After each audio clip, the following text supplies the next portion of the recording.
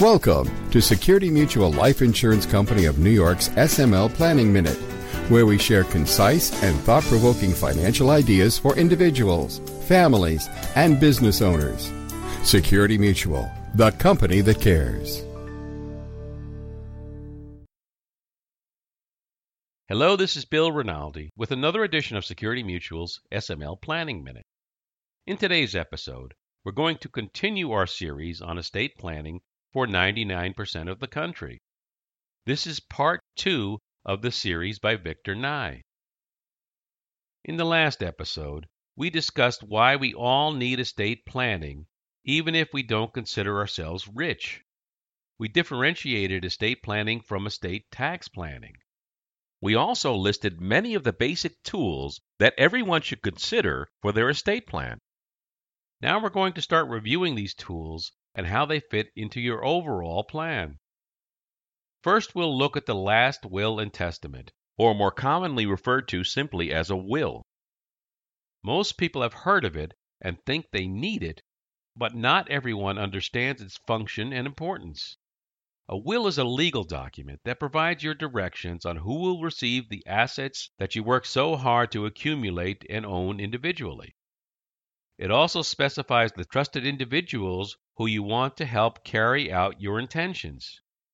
Those individuals include an executor who administers the terms of your will and finalizes your estate by collecting your assets and paying off last debts, a guardian to care for your minor children, and possibly a trustee to administer the terms of a trust you created in your will.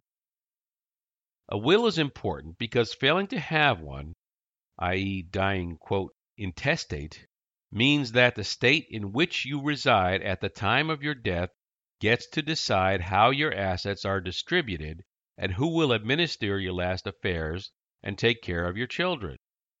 Those individuals may not be people you would have chosen, and the distribution of your estate may not be how you desired. Wills are probated, meaning that they are submitted into court to establish their validity. Then the court will appoint the executor, guardian, and trustee. The court will typically follow your designations unless there are legal considerations not to do so. Thereafter, your estate is inventoried, creditors are notified, estate settlement expenses and taxes, if any, are paid, and the balance of your property is distributed in accordance with your will. Note, however, that even with a will, some of your assets may be distributed outside the will. These are known as non-probate assets.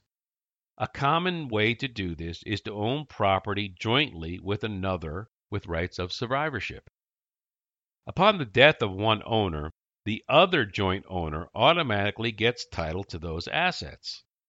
For example, most married couples typically own their homes as joint tenants with rights of survivorship.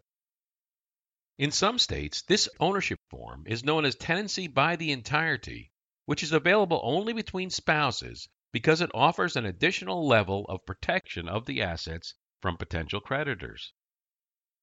Some properties that you own, such as your 401k plan, life insurance, bank or securities accounts with, quote, transfer on death or payable on death designations, will go directly to those you name as beneficiaries. Assets held in trust are passed according to the terms of the trust, not your will. Although not part of your will, nor a legal document, many individuals will also draft a letter of intent and deliver it to their named executor, guardian, and trustee. The letter of intent can be as simple or detailed as you want because it is your last chance to express your feelings, intentions, directions, and guidance to those you are entrusting with your assets and family. It can direct specific assets to specific people, discuss religious and social values to promote and pass on, express preferences handling financial matters, and more. The letter of intent can also help to clarify your intentions and wishes during the court probate process in the event of confusion or a contested will. Some letters of intent can actually be in the form of video recordings.